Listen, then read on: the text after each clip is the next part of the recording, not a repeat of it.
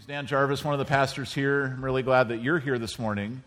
And you're stepping into church here on week 2 of a series that we started called Heads Up.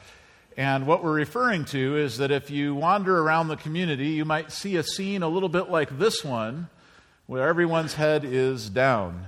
And I know that too often that's me. And maybe that's you too. I've even heard, we all know that there's a lot of danger and illegality associated with texting while driving. But some people say you should probably be careful texting while walking, because that's a little bit dangerous too. You can get a pile up pretty quickly.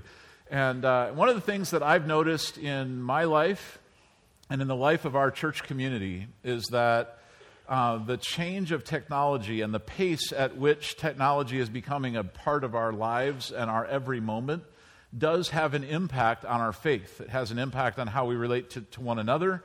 It also, as we'll talk about a little bit later today, has an impact on how we relate to God. And I think it's important that we pause and we think that through. 15 years ago, we didn't all have smartphones in our pockets. Now we do. What does that mean? How does that change things? And then if you were to even go back a little further and say not that long ago, maybe 2 generations ago, not everyone even had a television in their living room. And that, of course, has changed society as well. There are pros and cons to these things, right? And so in the course of the series, we'll talk about both. The pros, in the sense the opportunity, the learning, the connection. There's all sorts of neat things that are possible now that have never been possible in history because we all have the world at our fingertips. But there's also some danger that we would miss some really important things about life if we kind of get swept up in the tide and go the way that might be the path of least resistance, the way everyone else is going. So this series is an attempt to sort of pause and say, wait, before we all just keep doing what everybody else is doing, should we have some sort of a biblical understanding of how technology impacts our lives and how we should best utilize it? All right, now here's a striking image that I think is pretty amazing. This is taken from the same place in the Vatican City when there was a pope installed for the Catholic Church in 2005. A photographer took a picture of the crowd. Okay, in 2007, the iPhone was released, and then a bunch of other phones that kind of copied that. And now in 2013, when the next pope was introduced, the same picture was taken, but you can see the difference. Suddenly, if you look at the top picture, everyone there was experiencing that moment for what it was, like they were there looking at the thing happen. In the bottom picture, everyone is looking at their screen, which is looking at the thing happen. And you've probably noticed this dynamic in weddings as well. Like, here comes the bride, the doors open, and what happens? Like, there's a whole bunch of phones up in the air, and sometimes I've even seen, like, they'll get up before a wedding, and they'll say, like, there's a rule. Nobody's allowed to do any photography other than the photographer, because it becomes so distracting to see screens everywhere, literally blocking the view of the actual event, because we're so tied up in trying to record it or trying to experience it, like, through our device, which seems really silly. But it's an evidence of how much things have changed. And the fact that this change isn't limited to just a handful of people, the early adopters of technology. This is everybody. Everybody has televisions in their life, at their house, in their workplace, and everybody has screens in their pocket and iPads at their school. And I mean, it's all over. So again, we're not necessarily saying that that's all bad. It's just a question of saying if the world has changed this much this quickly, we should probably pause and just figure out what should our kind of guiding principles be. If you think of this world and kind of the things that we pursue through technology, getting things instantly, getting exactly what we want, being constantly entertained, and you were to sort of play that out into the future, what might the world look like? So a few years ago, a children's movie took a stab at what that might look like, that future. And in this movie, the robot in the movie actually sort of has more human emotion than the humans do. All right, check this out. To the driving range and hit a few virtual balls into space. Now, we did that yesterday. I don't want to do that. Well, then what do you want to do? I don't know. Something. Wow.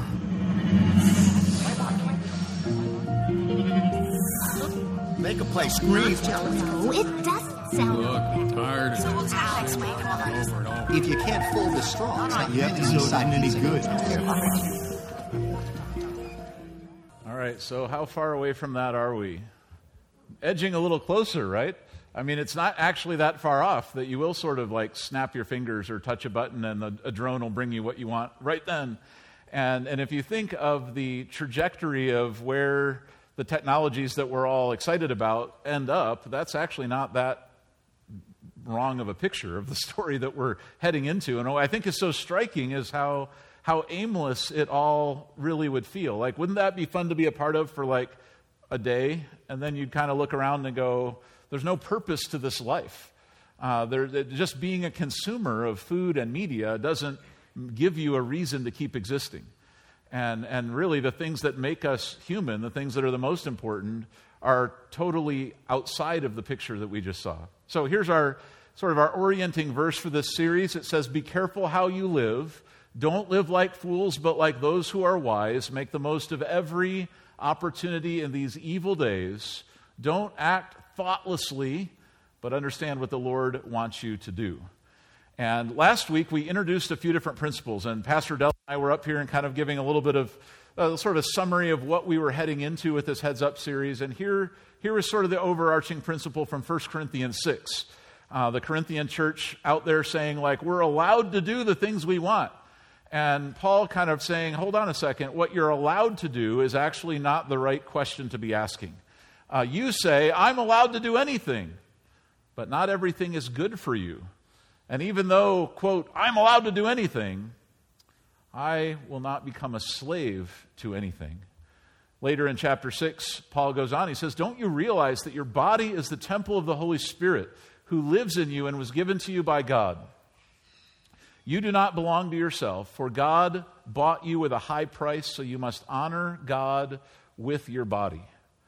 Look, at every aspect of who you are was designed for God. And so it's not like we can kind of segment our lives and say, well, when I'm at work, I'm kind of doing my own thing, and when I'm taking a break and being entertained, I'm doing my own thing, and then I'll give some time to God over here. No, everything you are, your very self, is owned by God. And so we should be asking the questions of not what are we allowed to do, but rather what would actually be the thing that honors God. Here's kind of a set of 4 questions that we offered you last week. Instead of saying, am I allowed to do this? Am I allowed to watch YouTube? Yes. Or am I allowed to have Netflix? Yes. Am I allowed to have cable news? Yes. Am I allowed to download the Facebook app? Yes. But the question is not always, am I allowed to do something? The question would be, the way I'm using whatever it is it best? Is it something that could bind me? In 1 Corinthians 10, there's another question kind of added to this. Is it constructive, or does this build something somehow? 10:31, does this bring glory to God? And so really, not just media, but any activity that we pursue, we could run it through that little grid, couldn't we? And say, as a Christian, it's not just what can I get away with. That's the wrong way to think about life. It's what's actually the best. Like, what did God make me for? And wait, I don't want to be a slave to anything, so even if I could do it, it doesn't mean I should do it or I have to do it. Is this something that will build up? Is this something that will really bring glory to God? Or is it something that even though I'm allowed to do it, I should set aside or limit severely in my life so that I go on and do the things that matter a lot more? All right, and then a few aims that we're shooting at in this series is to reclaim and renew our minds, just sensing, as maybe some of you do, that even though we are allowed to have these technologies around us, they're not always being used in a healthy way, and maybe even we could say a majority of people are going down an unhealthy road with the amount of screen time and the amount of digital interaction versus actual interaction that they have. Explore God's Word regarding purpose, purity, productivity, and relationships. So over the next few weeks, that's what you'll hear Pastor Dell and I both sort of talking through and working through to say, what does God's Word say about these things, particularly when it comes to how we wisely use technology into them, and how do we enjoy all this without becoming slaves. And then number 4 is, how do we really enter into an abundant life? What's crazy is that if you were to just freeze frame the imagination of our world right now and how we're pursuing abundant life, I think we would end up in that WALL-E video, don't you? I mean, that's kind of what abundant, happy life is put out to be. It's like you're getting everything you want with no limitations. There's no work to do. You just get to be entertained all the time. And a lot of us are actually working because that's kind of what we hope our life will end up as. And yet when you see it portrayed in a silly format like that, you're like, wait a minute. God made me for a lot more than just that. So, today we're going to look at the first sort of piece of this puzzle, and that is how we can start paying attention to God. Because I think that as we've lost our sense of corporate attention span in media, we've also forfeited a lot about what it means to live our purpose and to actually have God at the center of our lives, like we sang about earlier. So we could look at it this way. The purpose of our lives are the great commandments. That's to love God with all that you are and to love your neighbor as yourself. That's why you're here. That's what you will always do for all of eternity. That's what we're made for. We're made for relationships. That's an exciting purpose. Our mission then is to go ahead and extend that purpose to other people. That's the Great Commission, to go and make disciples, to invite other people into the life Jesus has made possible. And we say that's what it's all about. Our purpose and our mission are so clear. And yet, if I was looking at those two things and saying, where personally am I in danger of missing it, I would say it's in this. Greatest danger of a media-heavy lifestyle is that you could unknowingly be forfeiting God's purpose for your life. With each click, with each scroll, with each surf of the channels, little by little, the life that God gave you is ebbing away. And if it's thoughtless, if it's pointless, and you're doing that more and more and more, what you could wake up one day and realize is that years have gone by and you really have never accomplished the purpose of your life. You still aren't really loving God and loving other people. And in fact, maybe some of those digital experiences are taking you further away from that rather than closer. So you could zoom in on that greatest commandment and say, here's what Jesus actually said. He said, you must love the Lord your God with all of your heart, all of your soul, all of your mind, all of your strength. Everything that makes you who you are is supposed to be saying, I love God first. And I would just say to you from my own life, the greatest threat to that happening for me is probably the one that's in my pocket most of the time. It's not here right now. That's on purpose. But it's the phone that I carry. It's the TV in my living room. It's the computer that I carry around for work that even though I need, and I mean those are all helpful tools, can easily take my focus, my attention off of God for far too long. So how do we fix that? What do we do? So I want to talk to you a little bit about seeking and loving God, and then share with you, I think, maybe a little bit of an antidote to the challenge that we're facing here. All right. So in Psalm 27, the psalmist is being pressured by his enemies, and so he's talking about how they're surrounding him, and it's like the ultimate stressed out situation. And so rather than in a stressed out situation like buying a half a gallon of chocolate ice cream and turning Netflix on and saying, I just need to unplug from the world, which is really ironic that we plug in to unplug. But, if you really want to unplug, like go out in the forest or something. But anyway, we say, I'm unplugging, I'm not available. And so then we just turn on media and we kind of let ourselves zone out. That's how we think we can handle stress or get ourselves back together. The psalmist here went the opposite direction. When he was stressed, it says, the one thing I ask of the Lord, the thing I seek most, is to live in the house of the Lord all the days of my life, delighting in the Lord's perfections and meditating in his temple. So when he was feeling the pressure, his answer wasn't to withdraw from important things. His answer was to move closer to them. His answer was to say, I need to get closer to God. In fact, that's what I really wish. It's my only wish. I just wish I could be with God. And I'm afraid that the cheap substitute for God that sometimes can be the media in our hands can take us out of this mindset and into one that really doesn't matter at all. So here's my media temptation. Kind of frame this as a question. Am I putting off things that matter to make time for things that don't? Hold that in your mind and turn with me to Ecclesiastes chapter 12. Ecclesiastes is right in the middle of the Bible, right after Psalms and Proverbs. And it was written by someone who was very intentionally trying everything the world had to offer to see if he could be fulfilled by it, to see what would really matter in life. And so he goes through, and the whole book of Ecclesiastes is interesting to read because he goes through good and bad things and tries everything. So he says, I tried education. Like I wanted to gain all the wisdom and smarts that I could. And at the end of it, he says, you know what? It still feels empty and meaningless. And so then I built great houses and made amazing gardens. And in the end, it was all meaningless too.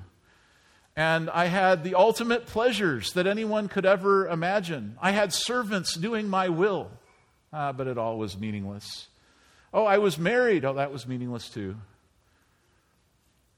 He tried alcohol. He tried hard work. He tried everything, good and bad. And at the end of it, he kept saying, like, none of this adds up. As long as my head is down, looking at the things of this world, none of it has purpose, whether it's good or bad. And he even goes far as to say, it doesn't even matter if people do good or bad. Like, if your head is down and you're just looking at this world, like, whether people are good or bad, they all end up in the grave. So what's the difference? Well, heads up. He says, you have to look up at something beyond this world for any of this to make sense. Chapter 12, he gives us the answer. Verse 1, he says, don't let the excitement of youth cause you to forget your Creator. That is, when you realize that God is a part of the equation for your life, suddenly all of that stuff starts to make sense. And all the things in this life aren't meaningless if there's an eternal aim in mind. But as long as our heads are down, if we really stop and think about it, our lives aren't that different than that scene we just saw from the future. We're just scurrying around and doing things that really won't matter at all unless there's eternity at the end of the story. So he says, remember your Creator while you're still young. Honor Him in your youth before you grow old and say, life is not pleasant anymore. Remember Him before the light of the sun, the moon, and the stars, and your phone is dim to your old eyes, and the rain clouds continually darken your sky. Remember Him before your legs, the guards of your house, start to tremble, and before your shoulders, the strong men stoop. Some of you are like, wait, this is like my testimony he's reading here. I know this is the way of all things, right? And so maybe you're already a little further down this chain and you're going, yeah, I see this. Like, I see that life is fleeting and days pass by and we can't let them be wasted and we can't just look down. I think he must have been a senior citizen when he was reading this because he goes further, right? Some of these things are amazing. He says, remember Him before the door to life's opportunities is closed and the sound of work fades. Now you rise at the first chirping of the birds, but then all their sounds will grow faint. Remember Him before you become fearful of falling and worry about the danger in the streets, before your hair turns white like an almond tree in bloom, before you drag along without energy like a dying grasshopper. Wow. And the caperberry no longer inspires sexual desire. Remember Him before you are near the grave, your everlasting home, when the mourners will weep at your funeral. Yes, remember your Creator now while you are young, before the silver cord of life snaps and the golden bowl is broken. Don't wait until the water jar is smashed at the spring and the pulley is broken at the well. For then the dust will return to the earth and the spirit will return to God who gave it. If everything in your life is looking down, if it's all just about the next moment, the next little bit of fun, the next little bit of dopamine in your brain, in the end, you'll end up in a place where you'll forfeit the purpose of your life. And the young life will turn to the old life, and you'll look back and go, where did it all go? What did I even do with all of that time? Why did I waste so much of what God gave me? Verse 8. Everything is meaningless, says the teacher, completely meaningless. Now, if you heard this teacher, this might be the place where you kind of check out. You're like, I don't know if this guy is quite, like, this isn't the teaching I want to hear. This isn't, I don't think he's right. There's got to be more. And so it's almost like the narrator here in the story pauses and says, now hold on a second. This is legit. He says, keep this in mind, the teacher was considered wise. So this isn't like a crazy guy ranting somewhere. He taught the people everything he knew. He listened carefully to many proverbs, studying and classifying them. The teacher sought to find just the right words to express truths clearly. And what were those words? Meaningless. Everything is meaningless. It's pretty clear. So here you have like a real teacher who does know what he's talking about, telling you that nothing in this world will ever satisfy you. Nothing will ever add up. Unless there's a little bit more to the story. Unless you can look up. Verse 12. But my child, let me give you some further advice. Be careful, for the writing of books is endless, and much study wears you out. That's the whole story. Here and now is my final conclusion. Fear God and obey His commands, for this is everyone's duty. God will judge us for everything we do, including every secret thing, whether good or bad. And right there, at the end of the teacher, or at the end of everything the teacher had to say, we find evidence that life has a real purpose. That it's not just what's happening under the sun that counts. It's actually what happens beyond the realm that we're in right now. It's what happens when we have a relationship with our Creator that spans into eternity. And as He looks at our lives, we start to find purpose. So, is it possible that our media-heavy lifestyles take us off track from remembering our Creator when we're young or when we're old? Here's another verse from Psalm 27. Remember, stressed out psalmist there. The enemies are surrounding him, and he's saying, "I just want to seek God. That's really what I care about." And then there's this dialogue inside of his heart. And I wonder if you've ever had this dialogue. He says, "My heart has heard you, God, say, 'Come and talk with me.' And my heart responds, 'Lord, I am coming.'" I think God does invite all of us to get really personal with Him, to converse with Him, to have an interactive relationship with Him. And you could imagine God like prompting the hearts of His children, like, "Come and seek me, come and let's talk. Like, let's love, let's live this purpose. This is what I created you for. Come close to me." And yet when God looks down from heaven, what might He see? His children distracted. It's not just the phones that distract us, we know that. That's just the latest and greatest distraction that a lot of us face. But it could be that as Christians, even though we know that we should be attentive to God, we let moments slip by, which turn into days, which turn into months, and we could wake up one day and go, I really don't have a relationship with God. It really is just here at church that I even think about any of this, because I'm so filled with other stuff that doesn't matter as much. So, is my media distracting me from having a vibrant, attentive relationship with God? Last week, when Dell and I were setting up this series together, we talked about how one of the things that make us human, like one of the most important things God ever gave you, was your mind, right? I mean, it's like the fact that you're self-conscious and that you can think and love and choose. That's what makes it so that you're not just a robot or a rock or a tree or something. Like, there's something more to you. You have a spirit. You have life. And yet, how easy it is for us to take that conscious mind and sort of set it out there for sale. To keep watching whatever channel will keep us entertained, and whatever advertisers will pay for that, or to keep scrolling and somebody's making money off of us do that, or to keep playing the video game over and over again and trying to upgrade to the next level. And we just let all of it go for such a worthless end. Like the teacher says, meaningless. Everything's meaningless unless God is at the center, unless it goes on into eternity. Here's what Thomas Merton said: "Just remaining quietly in the presence of God, listening to Him, being attentive to Him, takes a lot of courage and know-how." It's an interesting testimony about the way the world's going, to say that it actually takes courage and know-how to not be talking, not be watching, not be listening, to just be able to pause and think about God, that's a pretty big deal, and most people have no clue how to do that. Isn't that kind of amazing to you? Because we're so conditioned for instant fun, instant gratification, that just the tiniest amount of mental discipline actually feels like work to us.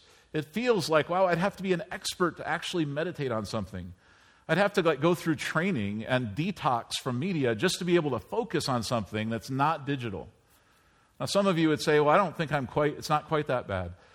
Say, increasingly in our culture, I think that's the story. It's the prevailing wind. And over the next few weeks, we'll walk through what some of the research shows about where things are going in this regard. But even before we look at that, I think we could all look at our own lives and just evaluate to what degree we would have to agree with Thomas Merton here in saying, being attentive to God is actually kind of a difficult challenge. So each week, we're going to practice what we're preaching here, and we're inviting all of you to be a part of these practices. Today, we want to launch a little practice of how we could actually be attentive to God. And here it is. To spend 5 minutes each day in a media-free, silent attention to God. You say, oh, no, that's not that hard. Well, just think this through for a second. How often do you have 5 minutes with zero media? No background music, no screen, nothing going on around you, no commotion, just attention to God. I think we would all learn something from this practice, something we might not realize about ourselves, that we were created for a lot more than to be a consumer. We're created to have a relationship. So, a little bit, kind of breaking this down a little bit, like how would we do our 5 minutes of real silence with God? First of all, I would recommend set a timer so that you don't have to worry about what time it is. Here's what happens at my house when I'll say to my kids, I'll say, like, guys, I want you to all go, to your room and play for 30 minutes. If there's not a clock in their room, what do you think happens? 6.5 minutes go by and somebody comes up and says, what time is it? Like, how much longer? Because the attention all focuses on the clock and how much time is left instead of just focusing on the actual object at hand. So I know we would all do that. I would do that. So a way to conquer that is set a timer on your phone, on your microwave, wherever you got a timer. Set a timer to beep so you know, like, I'm setting aside this time and this is going to be for God. Now, what will happen as soon as you start? You set your phone down, face down somewhere. Maybe it's even another room. In minute number 1, you're going to hear something. What will that be? Bzzz. Now, and every fiber in your being is going to say, like, what if I need to go get that?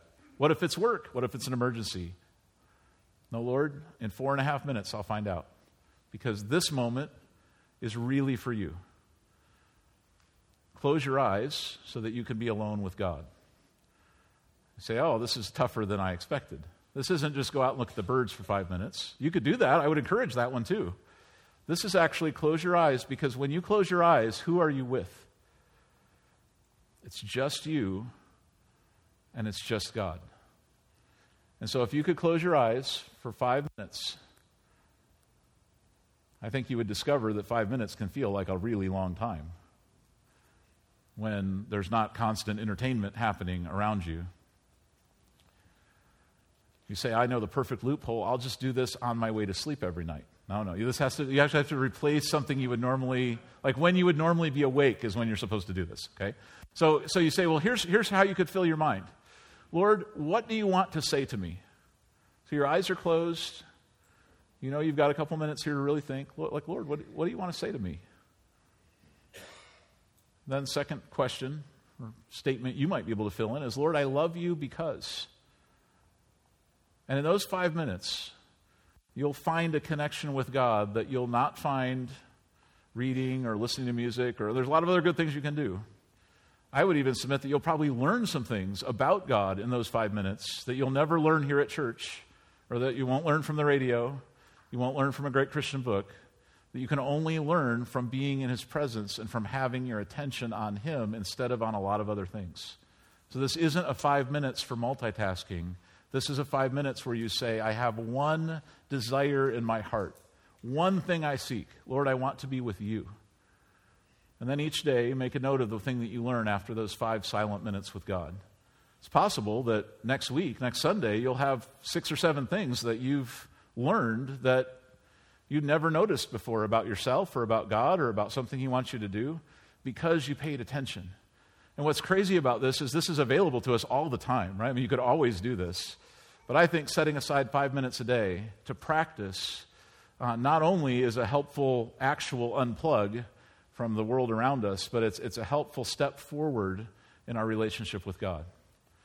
So here's one more psalm kind of to close us out today.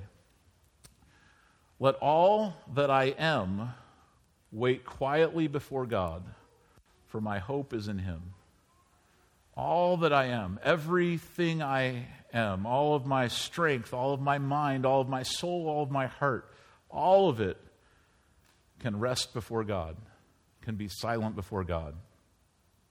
Maybe this practice will be a helpful step forward for you on your journey with God, not just as an end in itself, but really to get back on track with the purpose of life. Before the silver cord snaps and the golden bowl is broken and we're all dust again, that we remember our Creator. And especially to those of you who are younger in the room. I mean, certainly if you're older and you say, my silver cord is about to snap, well, make your last few minutes count. I mean, don't waste it now. But think of this. If you're younger, you have an opportunity. You might have years ahead of you, 20 years, 50 years out in front of you. Don't let those get frittered away the way that your friends might be doing it or the way the world's going to encourage you to do it, the way the advertisers want you to do it. Instead, just choose right here as a younger person. I'm going to remember my Creator. I'm not going to lose sight of my life's purpose. I won't find it in a video game. I won't find it at Netflix. I won't find it, posting to Instagram. I'll find it as I have an attentive relationship with God. Next week, we'll talk a little bit more about how we pay attention to each other and how that also unlocks a piece of our purpose in life. Today, I want us to pray and just to ask for God's help. For some of us, maybe you're already in a great habit of discipline in your mind and you're focused on the Lord, and we all need to learn from you. Praise the Lord for that. But maybe you would look at this and say, I do need to pay more attention to God, and I do need to unplug a little bit. And this week could be my start. So let's pray for God's help as you say that. Lord, we are so thankful that you've given us your word, that no matter what happens around us, no matter how much things change now or in the future, that we have something to orient our decisions based on. We have some purpose in life that we can fulfill. And Lord, we know that that will not change, that you did make us to have a relationship with you and with others. And that's why we're here. Help us never to lose sight of that, and certainly never to trade the meaning of all of that for a passing pleasure. Lord, thank you for the technology that's around us and the opportunities that it presents. We look forward to talking about that later in the series, about the mission that we can accomplish through communication and learning and all the neat things that are possible.